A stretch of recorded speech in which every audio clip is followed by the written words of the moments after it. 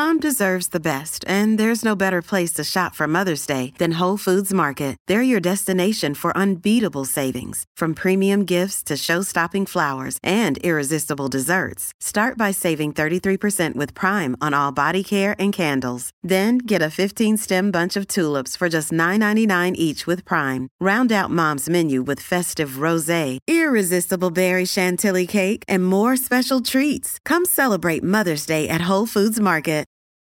This episode is brought to you by Reese's Peanut Butter Cups. In breaking news, leading scientists worldwide are conducting experiments to determine if Reese's Peanut Butter Cups are the perfect combination of peanut butter and chocolate. However, it appears the study was inconclusive, as the scientists couldn't help but eat all the Reese's. Because when you want something sweet, you can't do better than Reese's. Find Reese's now at a store near you. Why take one vacation with the family when you could take all of them? With Royal Caribbean, you don't just go to the beach. You visit a private island and race down the tallest water slide in North America. You don't just go for a road trip. You ATV and zip line through the jungle. You don't just go somewhere new. You rappel down waterfalls and discover ancient temples. Because this isn't just any vacation. This is all the vacations. Come seek the Royal Caribbean. Ships Registry, Bahamas. Welcome to the New Books Network. Welcome to Peoples and Things, where we explore human life with technology. I'm Lee Vinsel.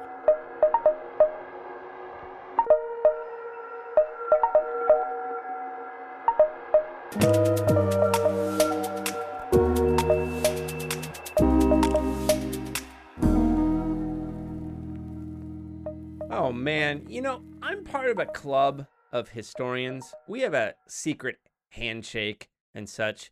And what we believe is that there have only been two real technological revolutions in human history. The first was when humans settled down and became agriculturalists. And in some places, but not all, civilizations emerged. And the second is whatever has been going on for the last 150 or 200 years or so. That's it. For most of human history, including most of the time covered by these two revolutions, most human effort went into procuring food. And it's only through the industrialization of agriculture over the past 150 years or so that story's changed. That we produce enough agricultural surplus through the work of relatively few people that the rest of us can do other things. Though, of course, many of us still spend a significant amount of time in our lives preparing food, let alone eating it. And while there are many great books to look upon, probably we do not have enough work on food in technology studies. That's one reason why I was excited by the book in today's episode, U.S. History in 15 Foods by historian Anna Zeide, an associate professor of history at Virginia Tech, my home institution. U.S. History in 15 Foods is an entertaining and approachable book that can be read by anyone. It would make a great text for undergraduate classes, for example. Zeide uses the lens of food history to cover key moments and major themes in the history of the United States from before European colonization to the present. Now, I have worked hard to minimize the number of my friends I have on this show. I figure the Folds podcast, that stands for Friends of Lee Dialogues, would be a different kind of show, and frankly, I'm not sure it's one I'd want to be around. And Anna and I are not just friends, it goes deeper than that. During COVID lockdown times, her family and my family formed a homeschool pod together. So we have spent a lot of time together. But in this case, I feel less bad about having her on because historian, environmental studies, STS scholar, and sometimes Peoples and Things listener, Benjamin R. Cohen, suggested I have Anna on to talk about this new book. And I think that was the right move. So thanks, Ben Cohen. And by the way, we love to receive tips and suggestions for guests to have on, so please fire away. I have also been somewhat reluctant to have folks on who work here at Virginia Tech, but you'll see over the coming weeks and months that will be changing. There are so many terrific people here whose research I would like to highlight. An upshot of this is that Anna and I shot this interview together here in the Athenaeum, the Virginia Tech studio where the production team and I create the podcast. Now, personally, I always listen to podcasts, but if you are interested in watching Anna and me chat together in person, you could mosey over to our YouTube channel at, one word, People's Things, no and or ampersand, and check out the video. I hope you enjoy my conversation with Anna. It was a lot of fun and also meant a lot to spend some time with a friend like this. Hey, get excited!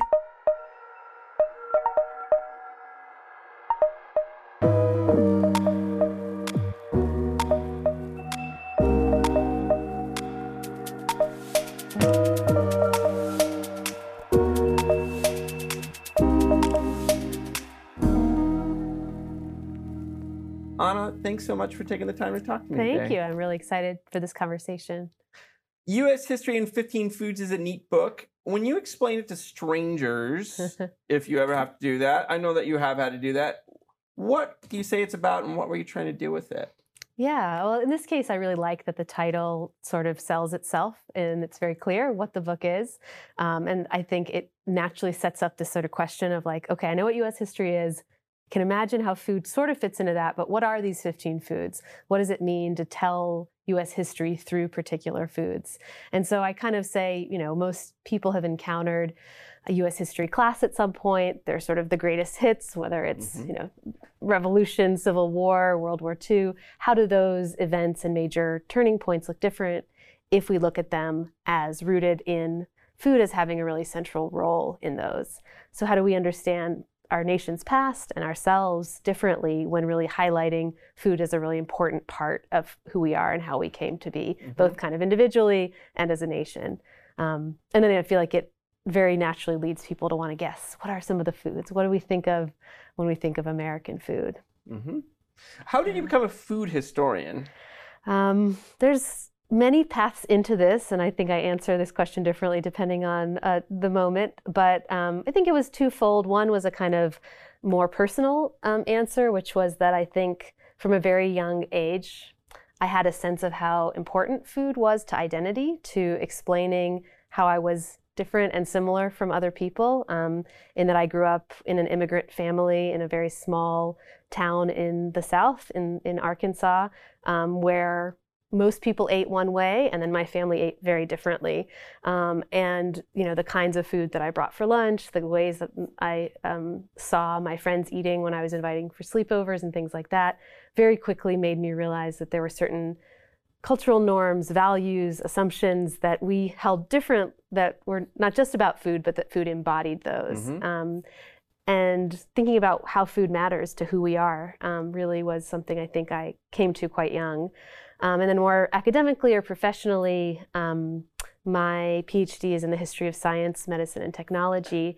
And I found myself wanting some topic to study that helped bring together the intersection of these various fields of interest. So I was really interested in nutrition, in science, in gender, in consumerism, in environmental issues, in expertise, all of these different topics. And I didn't want to just choose one thing. And a lot of these topics felt like questions around food, around the food industry, around diet, around how people make choices about what they eat, could be studied through food. And it allowed me to bring together many different elements of my training, my interests, my background. And it kept emerging as this topic that both intellectually was really satisfying and made for really good storytelling and really good teaching, I think, topics that students could connect with really, really centrally. Cool. Yeah. You had this earlier book, Canned, The Rise and Fall of Consumer Confidence in the American Food Industry, which won a 2019 James Beard Media Award, which is pretty cool. So what was that book all about? Yeah, that's one where I feel like the title itself doesn't tell you as much. You need that subtitle, The Rise and Fall of Consumer Confidence in the American Food Industry. So it was a history of canning, of the canned food as a technology, of the canning industry as one of the first industries that developed around a packaged processed food and really laid the foundation for this entirely, a very packaged industry that we have today. When we think of American food today, you can't think about it as separate from the incredible processing technologies that we have.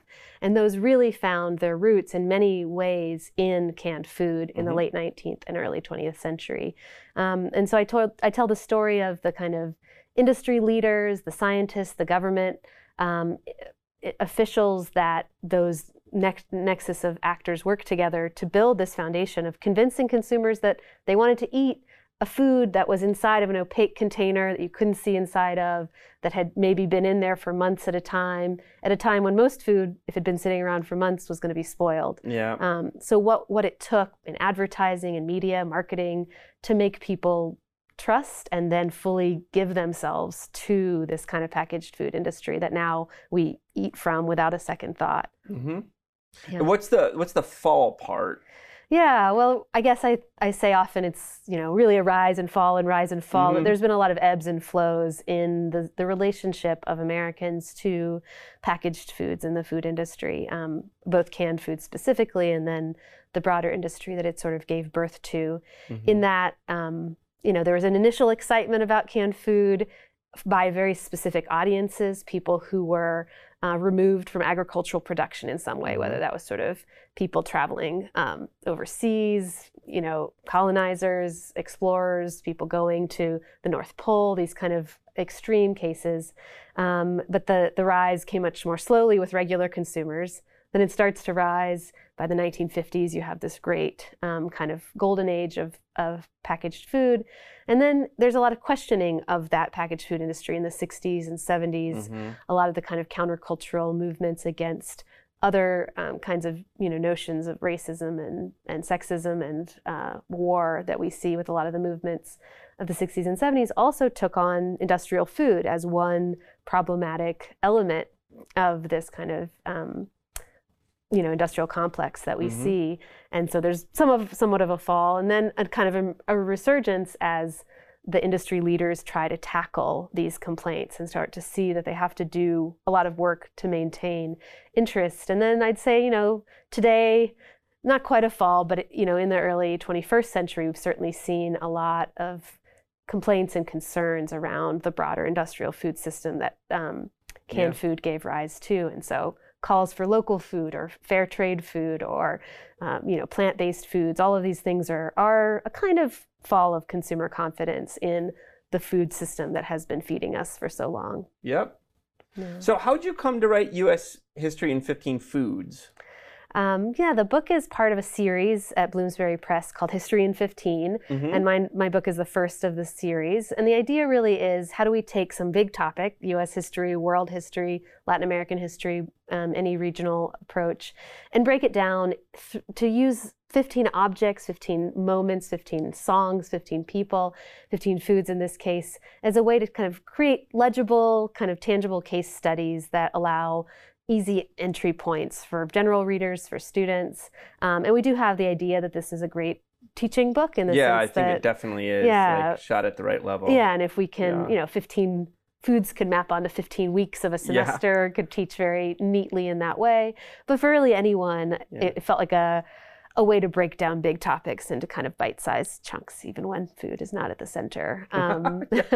So I was invited to write this book with that kind of vision. And then it was a matter of, diving in to think about, how do I choose these foods? How do I actually try to tell a comprehensive story, but without any claims that these are the definitive 15 foods or that, no others would be able to tell the story, which is definitely not what I'm trying to do in the book. Right. And so, that you teed up my next question. Yeah. So, how'd you kind of there's so many foods, right? And you lead in with the introduction, when you say, when you were told people you were writing this book, they'd be like, well, you got to include this or this. So how'd you choose 15 out of the pile? Yeah, and I do say, I think an entirely different 15 could tell the story just as well. Any food that we think of could probably be used to tell a certain part of the story. I really tried to think less about the foods themselves, so not like what are 15 iconic American foods. There's no apple pie in the book or no hot dog, and instead more thematically and chronologically. So I tried to break down the kind of major turning points in U.S. history and say, okay, if I wanted to tell the story of the early 19th century, for example, what kind of food, what are the major themes and events and things happening at that time, and what's a kind of food that can really flesh out those themes? So I sort of started with the time period and the themes and moments and movements of that era rather than the foods themselves. And I'd say some foods came fairly naturally, like corn, featured on the cover of the book, is something that a lot of historians have written about as very central to settlement and colonization.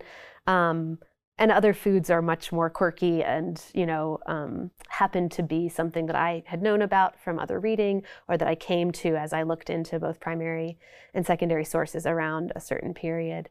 A few of the foods definitely changed from my initial chapter outline vision to when I actually started to write. Oh, that's interesting. So lots of movement around the foods.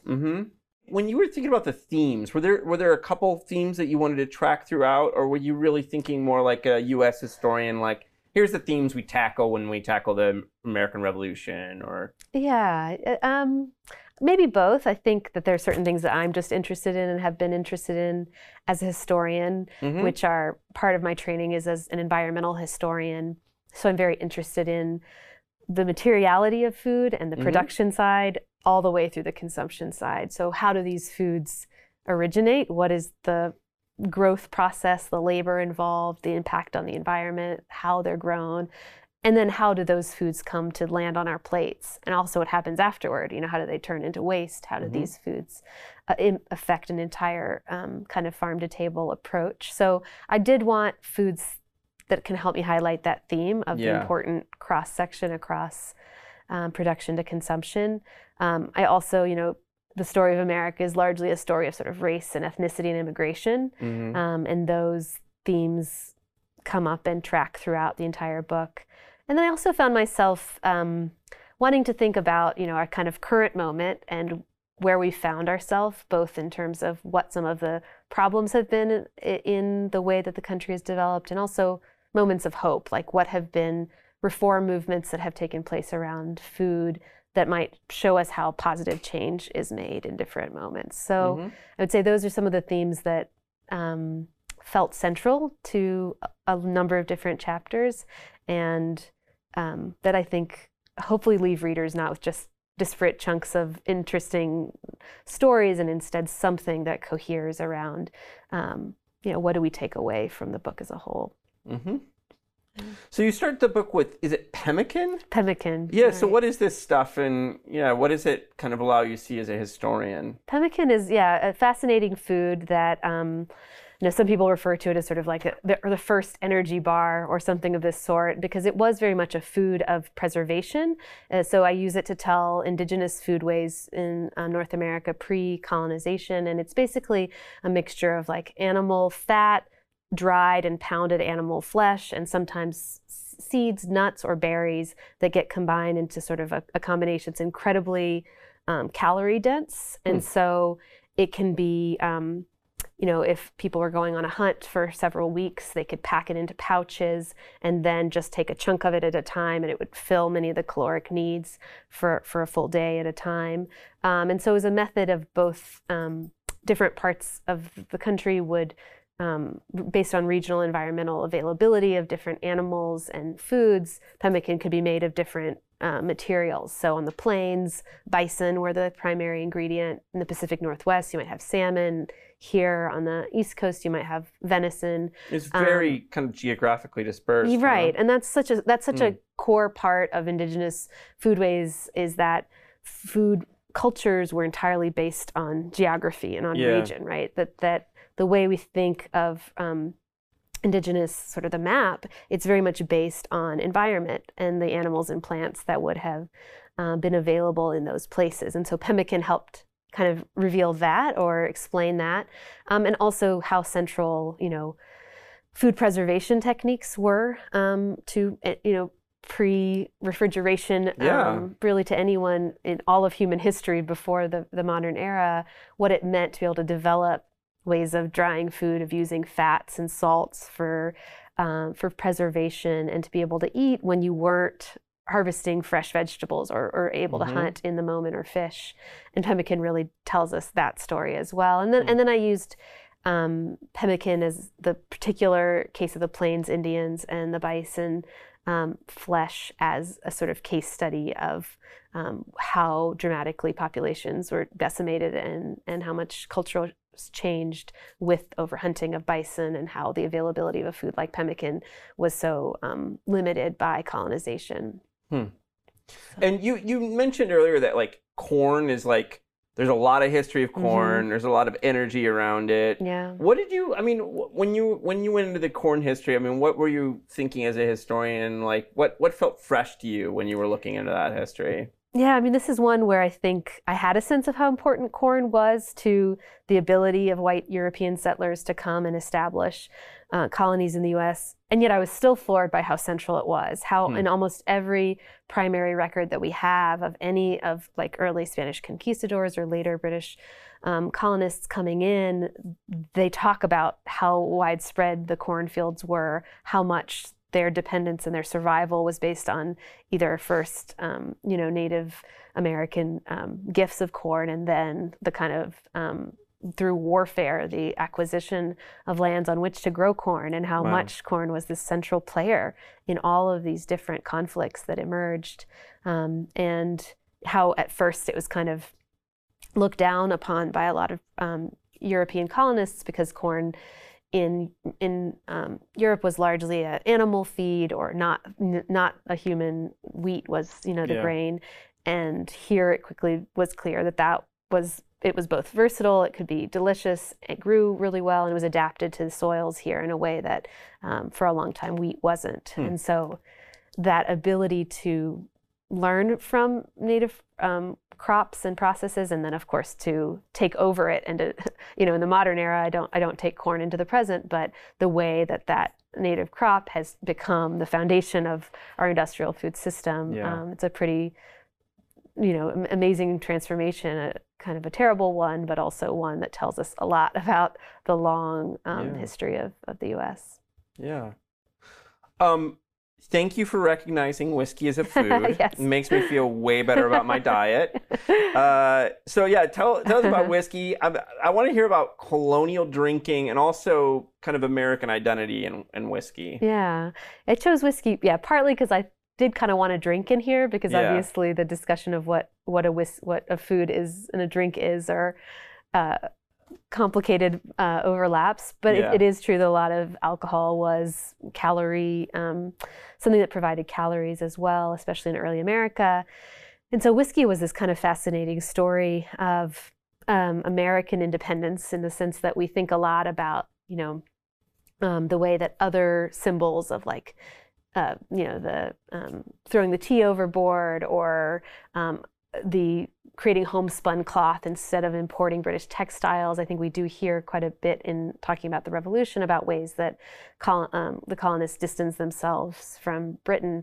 But I at least didn't know as much about the way that whiskey really was, because it could be made from American-grown grain in a way that rum, which was the kind of liquor of choice before the American Revolution and was dependent on sugar and molasses from the British West Indies and imports, that being able to move from rum to whiskey meant a kind of independence, and that it really created a shift in the kind of American leaders who were in the cities really looked down initially upon the frontiersmen who were traveling west and growing grain and producing whiskey in the frontier, but then they came to stand in as this kind of emblem of American ruggedness and the frontier, which was sometimes disingenuous, but that how whiskey really came to represent all of these really big notions around what it meant to be an American in the wake of the Revolution, and certainly afterward in the building of the new nation.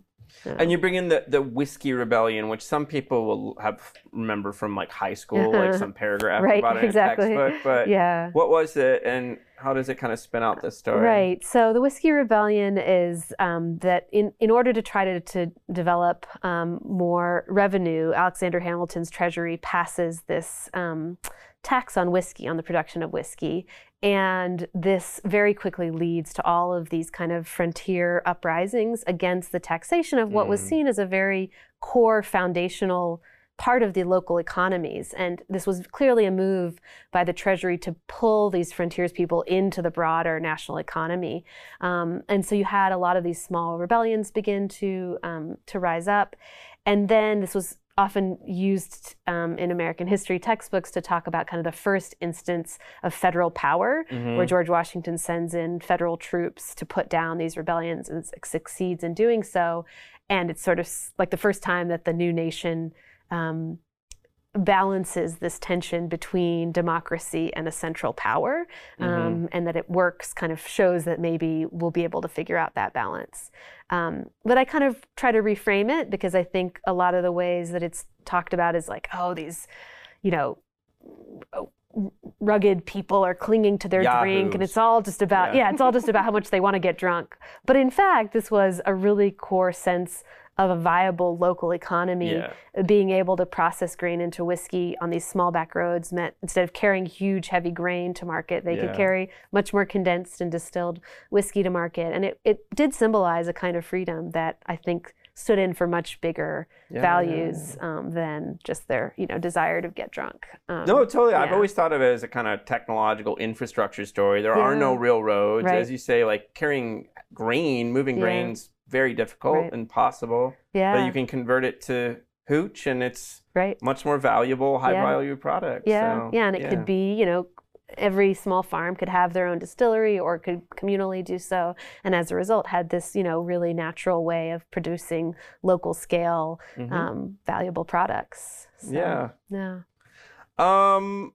let's see here. One pot liquor. So what is this? And tell us about pot liquor. Pot liquor is another one of these that a lot of people have not heard of. Some, especially from the South, I think have a stronger sense of what it is. This is my chapter 5 food that I use to tell the story of food and slavery.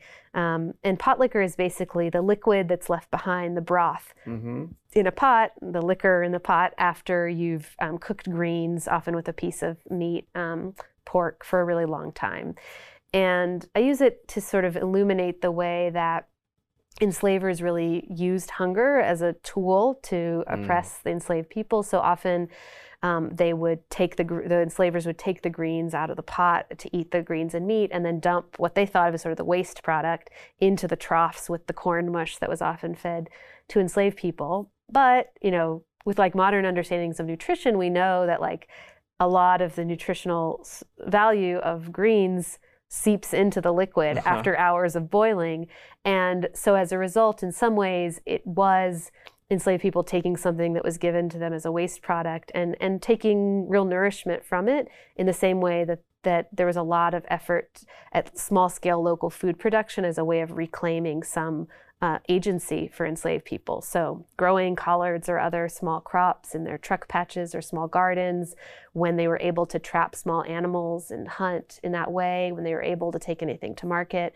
So this ability to kind of reclaim food as some space where sometimes there's a little bit of control that could be carved out, even as enslavers tried to kind of maintain the control on food supply as a way of oppressing their populations. Yeah, it's also funny. It's a fascinating story where like you're dealing with these situations of like control and necessity and eating what you have access to, but pot liquor becomes like a highly prized and valued thing. Like I'm not by no means like an expert in soul food, but I do know that like the pot liquor, the juices that come along with the greens are really kind of valued as like the good stuff. Yeah. And so there's an interesting thing where necessity kind of transforms into taste and desire and all these things too. Right. And I think that is this, story that transcends many different aspects of the legacy of slavery, of these kind of being forced into certain kinds of practices where that can be turned into something positive, into something that can be made into one's own, that it creates some space for feeling like this isn't just thrust upon and instead embraced. And there is a lot of kind of, folklore or inherited wisdom, again, even if like modern nutritional knowledge wasn't there to know that the greens had the vitamin A in it or whatever, that the pot liquor was nourishing, that it was healthy, that dipping your cornbread in it meant that you were getting additional, grease from the meat that had cooked into the liquor, or the deep greenness of it sometimes seemed to convey a kind of healthfulness as well. And of course, I mentioned sort of a much more tragic way that it was seen as healthful, is that there are some records of enslavers taking the greasy sort of sediment from the pot liquor and rubbing it on the skin of the enslaved people that they were putting up for auction to make them look healthier and glow, to have this, and even around their mouths to make it look like they'd been eating meat because the grease. And so this kind of very visceral, dark way that pot liquor was used as a tool for selling human bodies and turning them into these more prized elements. And that too kind of creates this like dark element of its value. Yeah. Why take one vacation with the family when you could take all of them? With Royal Caribbean, you don't just go to the beach. You visit a private island and race down the tallest water slide in North America. You don't just go for a road trip. You ATV and zip line through the jungle. You don't just go somewhere new. You rappel down waterfalls and discover ancient temples. Because this isn't just any vacation. This is all the vacations. Come seek the Royal Caribbean. Ships Registry, Bahamas. At Evernorth Health Services, we believe costs shouldn't get in the way of life-changing care, and we're doing everything in our power to make it possible. Behavioral health solutions that also keep your projections at their best? It's possible. Pharmacy benefits that benefit your bottom line? It's possible. Complex specialty care that cares about your ROI? It's possible. Because we're already doing it. All while saving businesses billions. That's Wonder made possible. Learn more at evernorth.com/wonder. And I just want to make clear to listeners, I'm kind of hopping around through the book, and I'm not hitting all the books, both because it would take too much time or not all the foods, but also because I want to leave something. This is a good book people should pick up. So we're going to go from pot liquor. We're going to skip peanuts. Yes. And maybe one other food. And I want to talk about Jell-O. Yeah. And I especially want to, I kind of knew the story about Jell-O, but you really draw out how like this is a progressive era food, and it's wrapped up in kind of progressive thinking and other such things in a lot of different ways. So tell us a bit about Jell-O.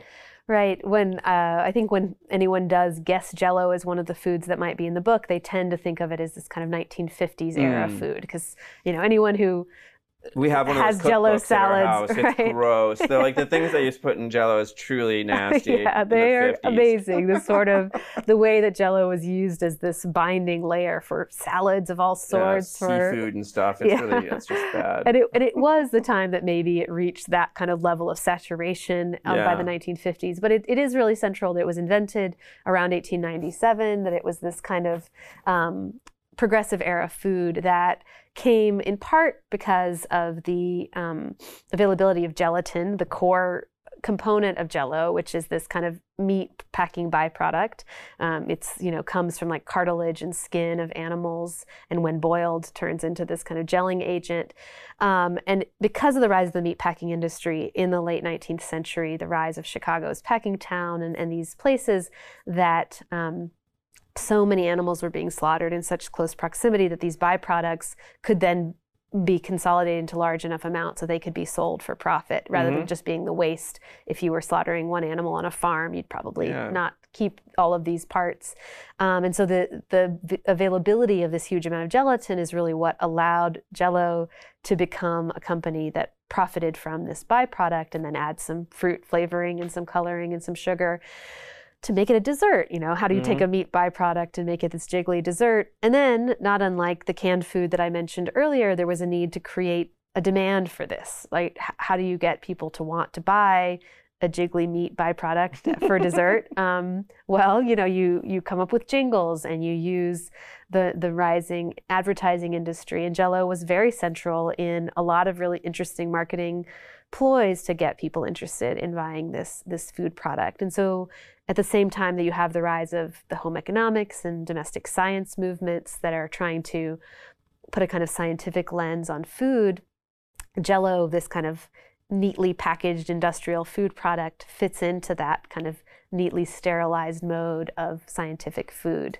So this is one that I think really does capture that production to consumption path that I was talking about, that it's both about the availability of the gelatin on the production side and the creation of this taste on the consumption side that allows Jell-O to sort of become a popular product in the early 20th century. And remember correctly, that it's also like they were advertising about like fair labor practices there? That's right, yeah.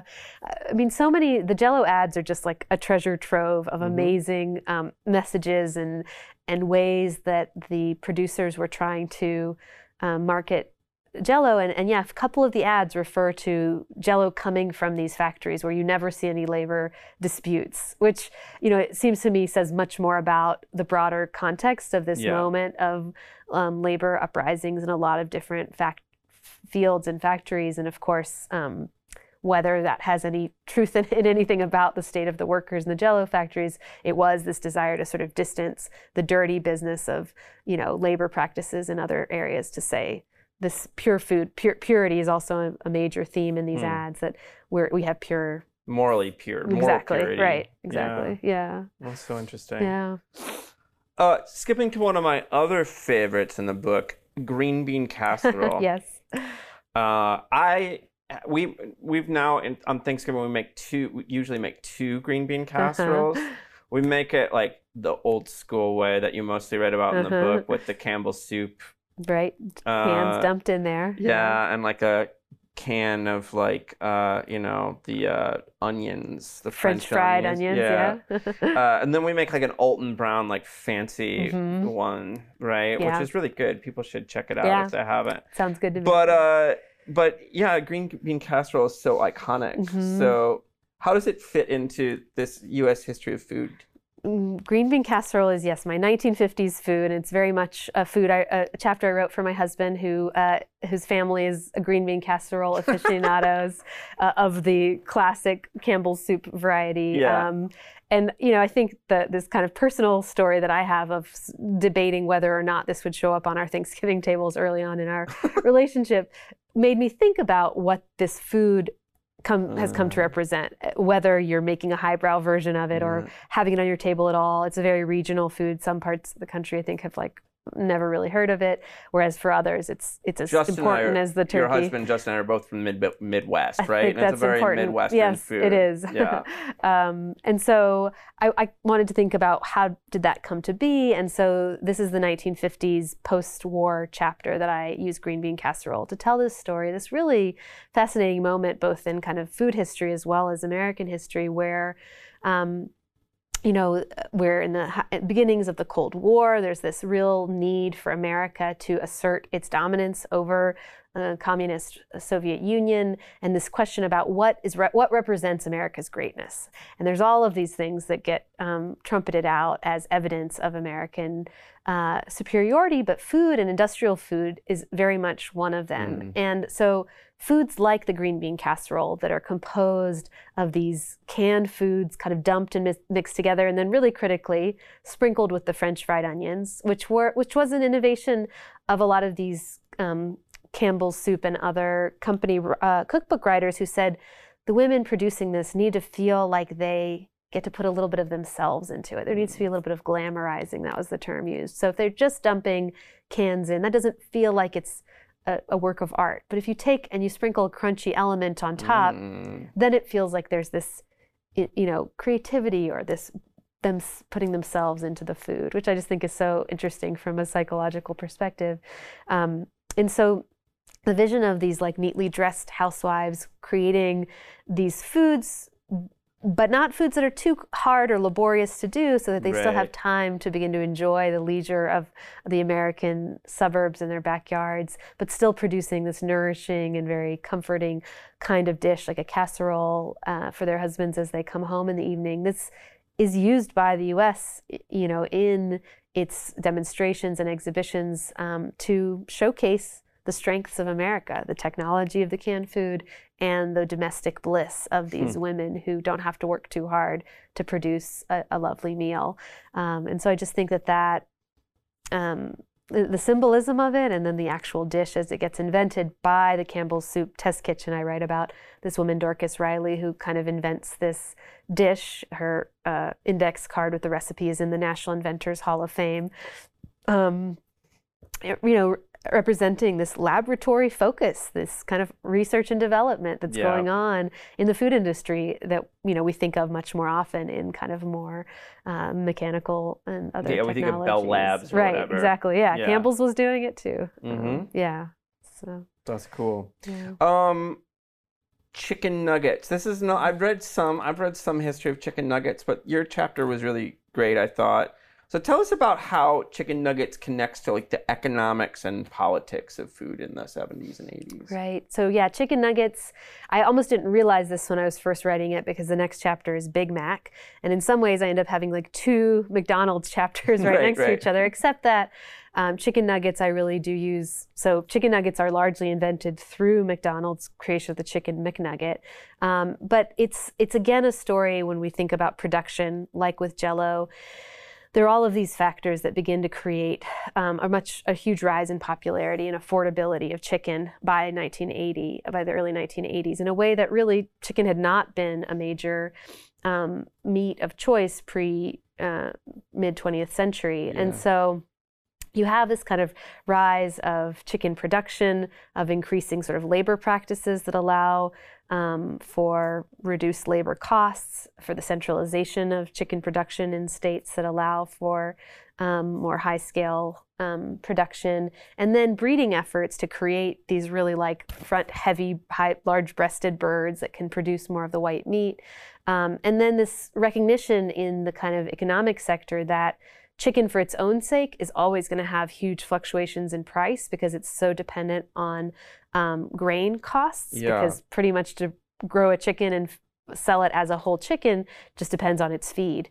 Right. But if you can add value, this sort of value added or later further processed, where you're breading it, deep frying it, double dipping it, creating value added products that can be sold as frozen or microwavable or institutional servings, that isn't just a whole chicken where you have to debone it yourself, then the chicken production has much more control of their costs.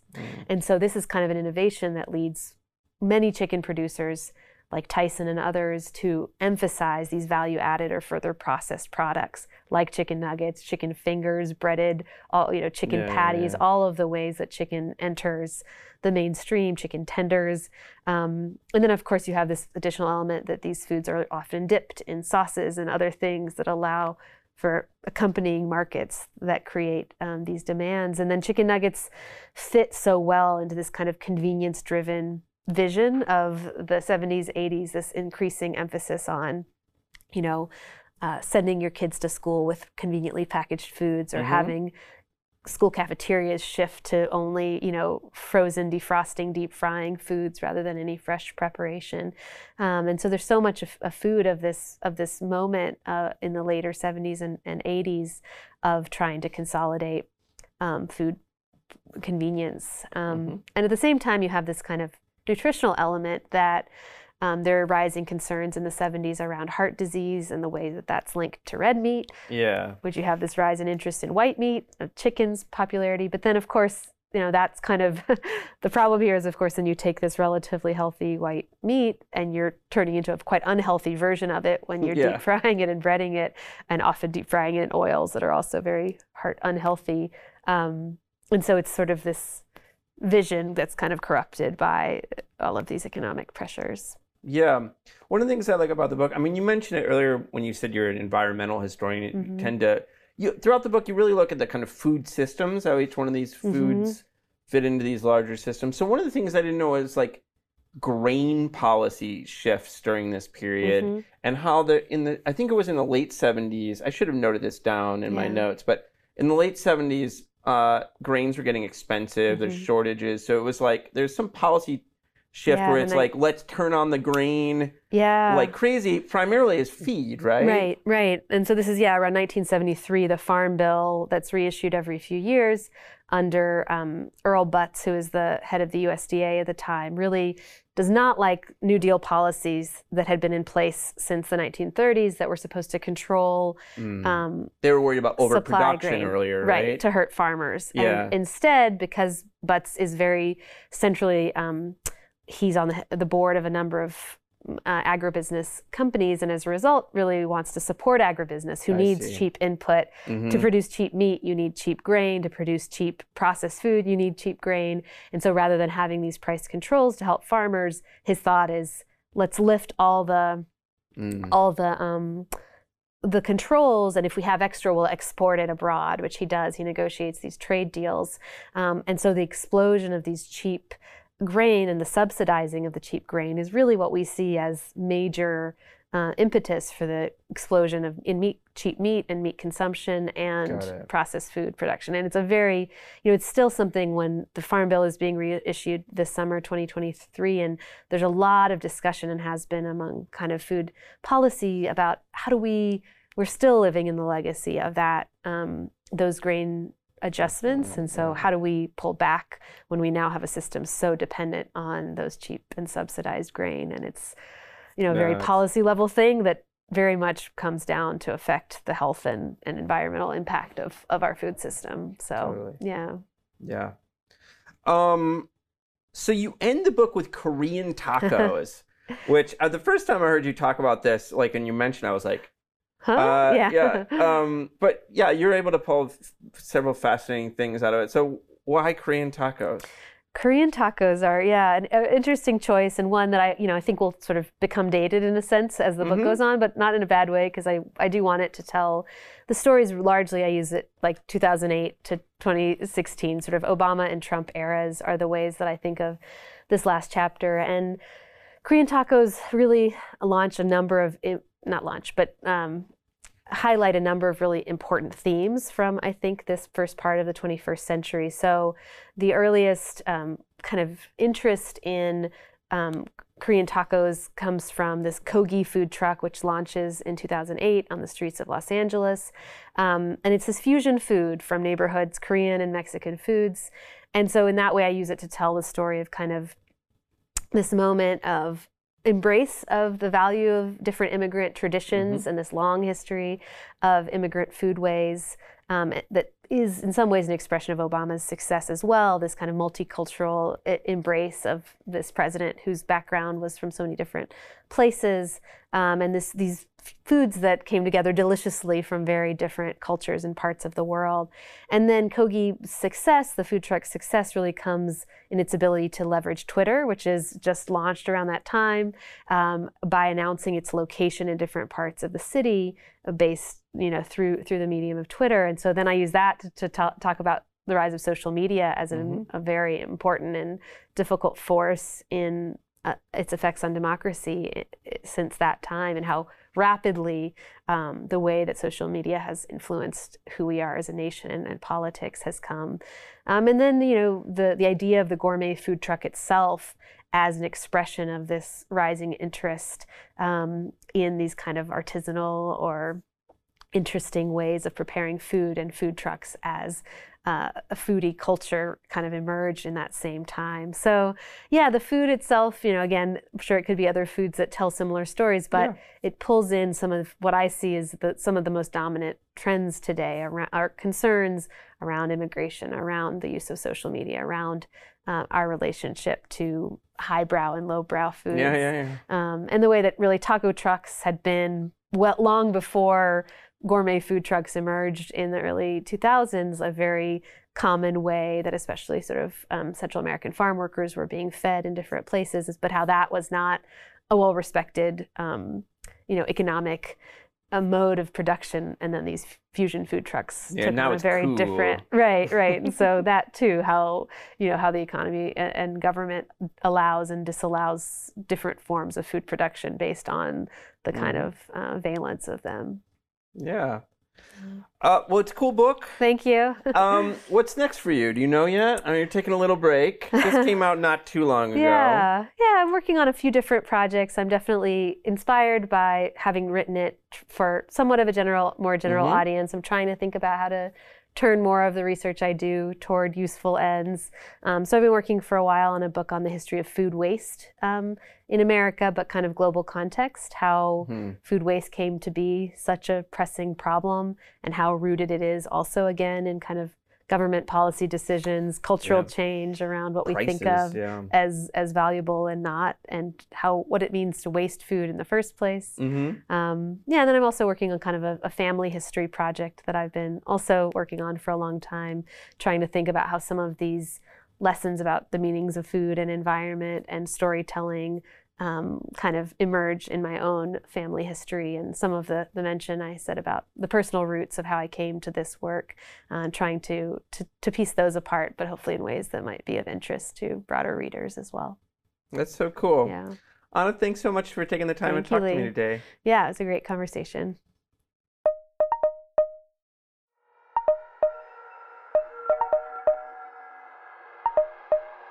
I hope you enjoyed this episode of our podcast. You can reach us with questions, comments, and suggestions at leevinsel@gmail.com or by following me on Twitter at STS_news or on YouTube at People's Things. Our podcast is distributed by the New Books Network, the leading platform for academic podcasts, so that you can find us wherever you get your podcasts. Peoples and Things, like most things in this world, depends on the work of many people. I want to thank my brother Jake Vinsel for writing the music for the show. I want to thank my buddy Juliana Castro for designing the logos for the podcast. You can check out her work at julianacastro.co. Joe Fort is the producer for the podcast, and Mandy Lamb is the production assistant. This podcast and other Peoples and Things programming are produced in affiliation with Virginia Tech Publishing and supported by the Center for Humanities and the University Libraries at Virginia Tech. For information about other podcasts from Virginia Tech Publishing, visit publishing.vt.edu. For the entire Peoples and Things team, I am Lee Vinsel. And most importantly, I want to thank you for listening. Thanks.